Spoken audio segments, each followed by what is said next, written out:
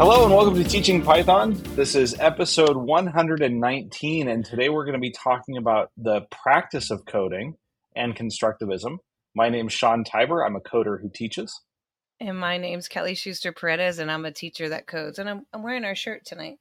I love that. That's so I great. know. I need to get my hoodie out. It's almost hoodie weather here in Florida. I'm like, we're on the verge. What are you talking about? It was cold one day. It's back to 90 degrees again. It's But cold in the anyways, mornings. That's all I need. we digress. I have 15 minutes, and I can't keep down to 15 minutes. You did such a great job last week, and am I off and Well, going? let's jump right in. So we're continuing our series here of short bites every Wednesday, something that's a little bit easier to digest, easy to listen to. And we're focusing on one topic. So no wins of the week this week. We're just going to jump right into Kelly's topic. It's your turn this week. We're going to trade off and let you run with it. So let her rip. Let's go. Let her rip. So 2 days left of the quarter, and you know that we always get reflective, and even though Sean's not working in the classroom with me, he still has to hear all my pains and joys every time we meet and we catch up. And it's always a practice of ours to reflect on things that we've done and how we can change it. Sixth grade is always the hardest thing to change because it's almost perfect in my mind. Once you say it's almost perfect, you know it needs to be changed eventually, and I'm working on that. So, but most of the sixth graders come into the class with zero knowledge of Python, zero knowledge of editors, zero knowledge of even understanding that they're going to script some language. But after that 9 weeks, I'm always like super amazed on how much appreciation they have for code, how much joy they have in showing their code. And it made me think about what makes this different than how I've seen other videos or teachers or other computer science teachers teach that age group. Not saying that mine is better, but I am biased to myself. But So yours is better, is what you're saying. Okay, let's dig in. Why is it better, Kelly? Why what so, works about this?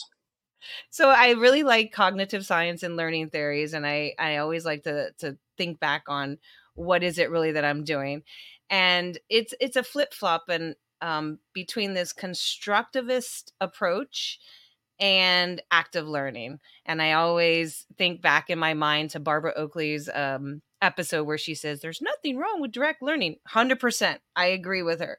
I do a lot of direct teaching, but active learning and constructivism is pretty much at the heart of the classroom. And it was even that way when I think about how you used to teach. The kids are always coding, right?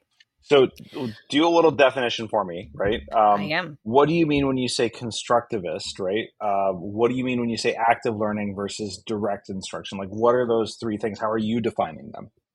Okay, so the constructivism or this constructivist approach is where the kids are actually constructing their own knowledge based on what they have acquired so far. So they're the ones pretty much breaking the computers, trying to do things that um, don't really, maybe not work the right way, or they're not the way that a computer scientist might have it. It's a lot of spaghetti code. They are building a way of just getting their ideas on paper. The active learning approach goes into the fact that learners are always actively doing something. Um, they're not listening just to information. They're not sitting and watching PowerPoints. They're not watching a teacher code. They are taking an active a part in how they learn, what they learn, and the outcome of what they learn. Does that make sense? Yep, Cool. yep, I like that. Cool. And then direct So instruction is where you're like, the sage on the stage. Let me teach you this concept. I'm going to tell you how it is. I'm going to like do my best teaching things, right? But the student is receiving the information and integrating that into what they already know, right? 100%. Thank you for clarifying. So no one size of theory fits all education, right? You have to have a combination. We all agree on that. Most teachers believe, regardless of the fact of learning styles that used to be a thing, we know that kids prefer learning certain ways. Not all kids learn the same way, so you have to kind of mix it up. So I'm just putting that little caveat there, that I don't sit there and do the entire classes and just say go code, because Well, that would be and I think the not other thing, effective. and I think the other thing you brought up here, and I was going to mention this, was there's also the types of learning that students like to learn, right? And there's also the types of learning that's effective, and they're not always the same thing. Like I like to learn by sitting on the beach and writing code and drinking mai tais, but that may That's not be really the good most way. effective. That may not be the most effective way of learning, right? I write the most code when I'm drinking mai tais on a beach. There you go. But No, but I'm just that's kidding. but I think you're drawing a nice distinction there between there are things that we know are effective in terms of the way students learn the most and learn the best and the deepest knowledge. And then there's the ways they also like to learn, which may not be the same thing. Exactly. For example, another example on that is Johnny may always want to work with Sam because Sam's his best friend. Him and Sam think alike. They both like the same things. They both enjoy the same way to learn. But working with Sam and Johnny together is probably not the best for them because they're not interchanging or exchanging different ideas. They're not learning things that are different. They're always learning what they've always learned together. And therefore, they might not be constructing new knowledge. And in the constructivist approach, you want to be able to construct new knowledge on your own. So you sometimes need to work with different people. You need to work with different means or modes. So having laid that foundation of what constructivism, I picked 4, and there's tons of principles within constructivism. I'm hoping to get through them in 10 minutes. We'll see. So the first and foremost that I just talked about was active learning. And this is where kids are actively constructing their knowledge. They're hands-on coding. They're the most engaged. It's to me the most important part of the coding process. It's the act of touching the keys, writing the print statements 20 times, doing the input statements, making a variable assigned to an object. It's writing those horribly spaghetti code conditional statements where it's like if nested, nested, nested, nested, nested, nested, if it's red, if it's blue, if it's green, if it's yellow, even though it's supposed to be in a list, even though you're supposed to do it a simpler way, it's just getting them to write it out. It's really helping them to get a deeper understanding of those simple concepts that we take for granted. And it's helping them to do like this critical thinking skills. How do I make something happen when I only know like 10 vocabulary or concepts in Python? And they make it happen. So it's I think about this scenario just today with this kid who came to see me, and he's wanting to build a turtle picture where the user has to choose the color that they want for the triangle to build. And his he came to me with like 150 lines of code. If it's equal to 30, make it if it's equal to 40, make it this. But it If it's equal, works, right? Like it it works. works. And he was so proud, and I was like, that's awesome. Now let's deeper your understanding and think about, is there a way to do this better? So although he went away, he constructed his own knowledge. There is that time where we still have to redirect, but I didn't want to redirect him at first, right? I just wanted him to get his idea out and actively construct his code, right? So that's number 1. Number 2 is the real world context. And this is kind of like PBL, which is project based learning. You really want to associate things to something that applies to them, that they can relate to their real world applications. You constantly say, pick a project, Kelly, pick something that you want to code or solve, and you're going to get really hooked into doing something. And it's the same way with kids. If we can connect the lessons to something that they want to do, their challenges, their likes, their passions, then it's something that they will um, thrive on. So, for example, in the first app that we do, the kids have to do some sort of engagement app where their user input, et cetera, et cetera. Some kids write about football stars. Some kids write about baseball. I had a kid It was an entire golf game. It was boring as heck to me. But for him, he's like, which club do you want to use? You're going to choose this club. And great, you chose that club. It's going to swing and hit 30 yards or 300 yards or whatever it is in golf. I don't play golf. But it was Well, and something that was engaging to so him. think about that first year that we were teaching. We had those two girls in my eighth grade class that wrote that whole like choose your own adventure story, like 800 lines of code in like 48 hours. Like they just went all out on it. And it was like not the best written code, but honestly, it's still one of my favorite programs that any of the students wrote because they were so engaged in it. They loved it. It combined all of their interest in like writing stories and telling stories, and they were telling it through code. So they like linked it really well.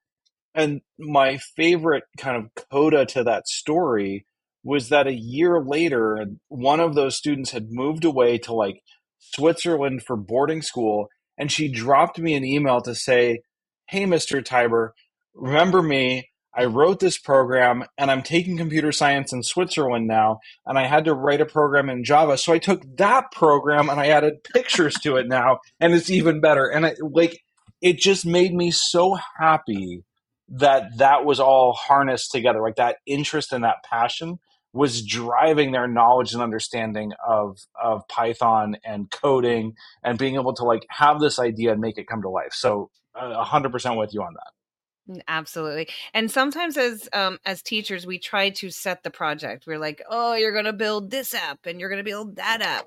The problem with that is I had the case in point just with my eighth graders. I said, "Oh, we're going to do it on these goals." And I said, "You're doing this goal." He says, "I don't like that goal." And I was like, "Well, shoot, that's the only goal we have left. You're going to take it." And he was so frustrated. He just wanted to do on e-commerce or something. And in the end, I was like, okay, two people do it on e-commerce, fine, whatever. Because if they're not connected to it, the code's going to be crap. They're Yeah. going to do it just to do it in the grade. And what's the point of grading something that's just for a grade? Let's get them to Right. code. So number 3, sorry. Collaboration is key. You talk about how you work together with your team at Mondelez, and it is a social activity. Learning is a social activity. Coding is a social activity. Working with other people, unfortunately, has to be a social activity. I can't go into my room and sit alone, although I do it a lot. It's just this social emotional learning skill that happens. And going back to, I think I said Sammy and Johnny, if Sammy and Johnny are best friends, working together, super easy. They can goof off and have fun, and they probably will get some work done.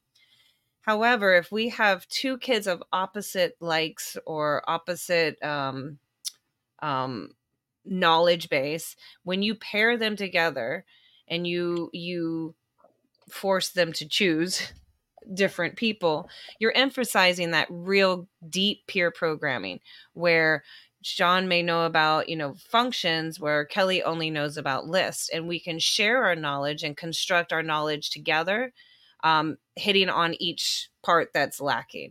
And that sitting alongside and stealing ideas and peer programming really just helps to strengthen that learning experience. Other people And in the that's how we in the older discovered generators. is that how it happened?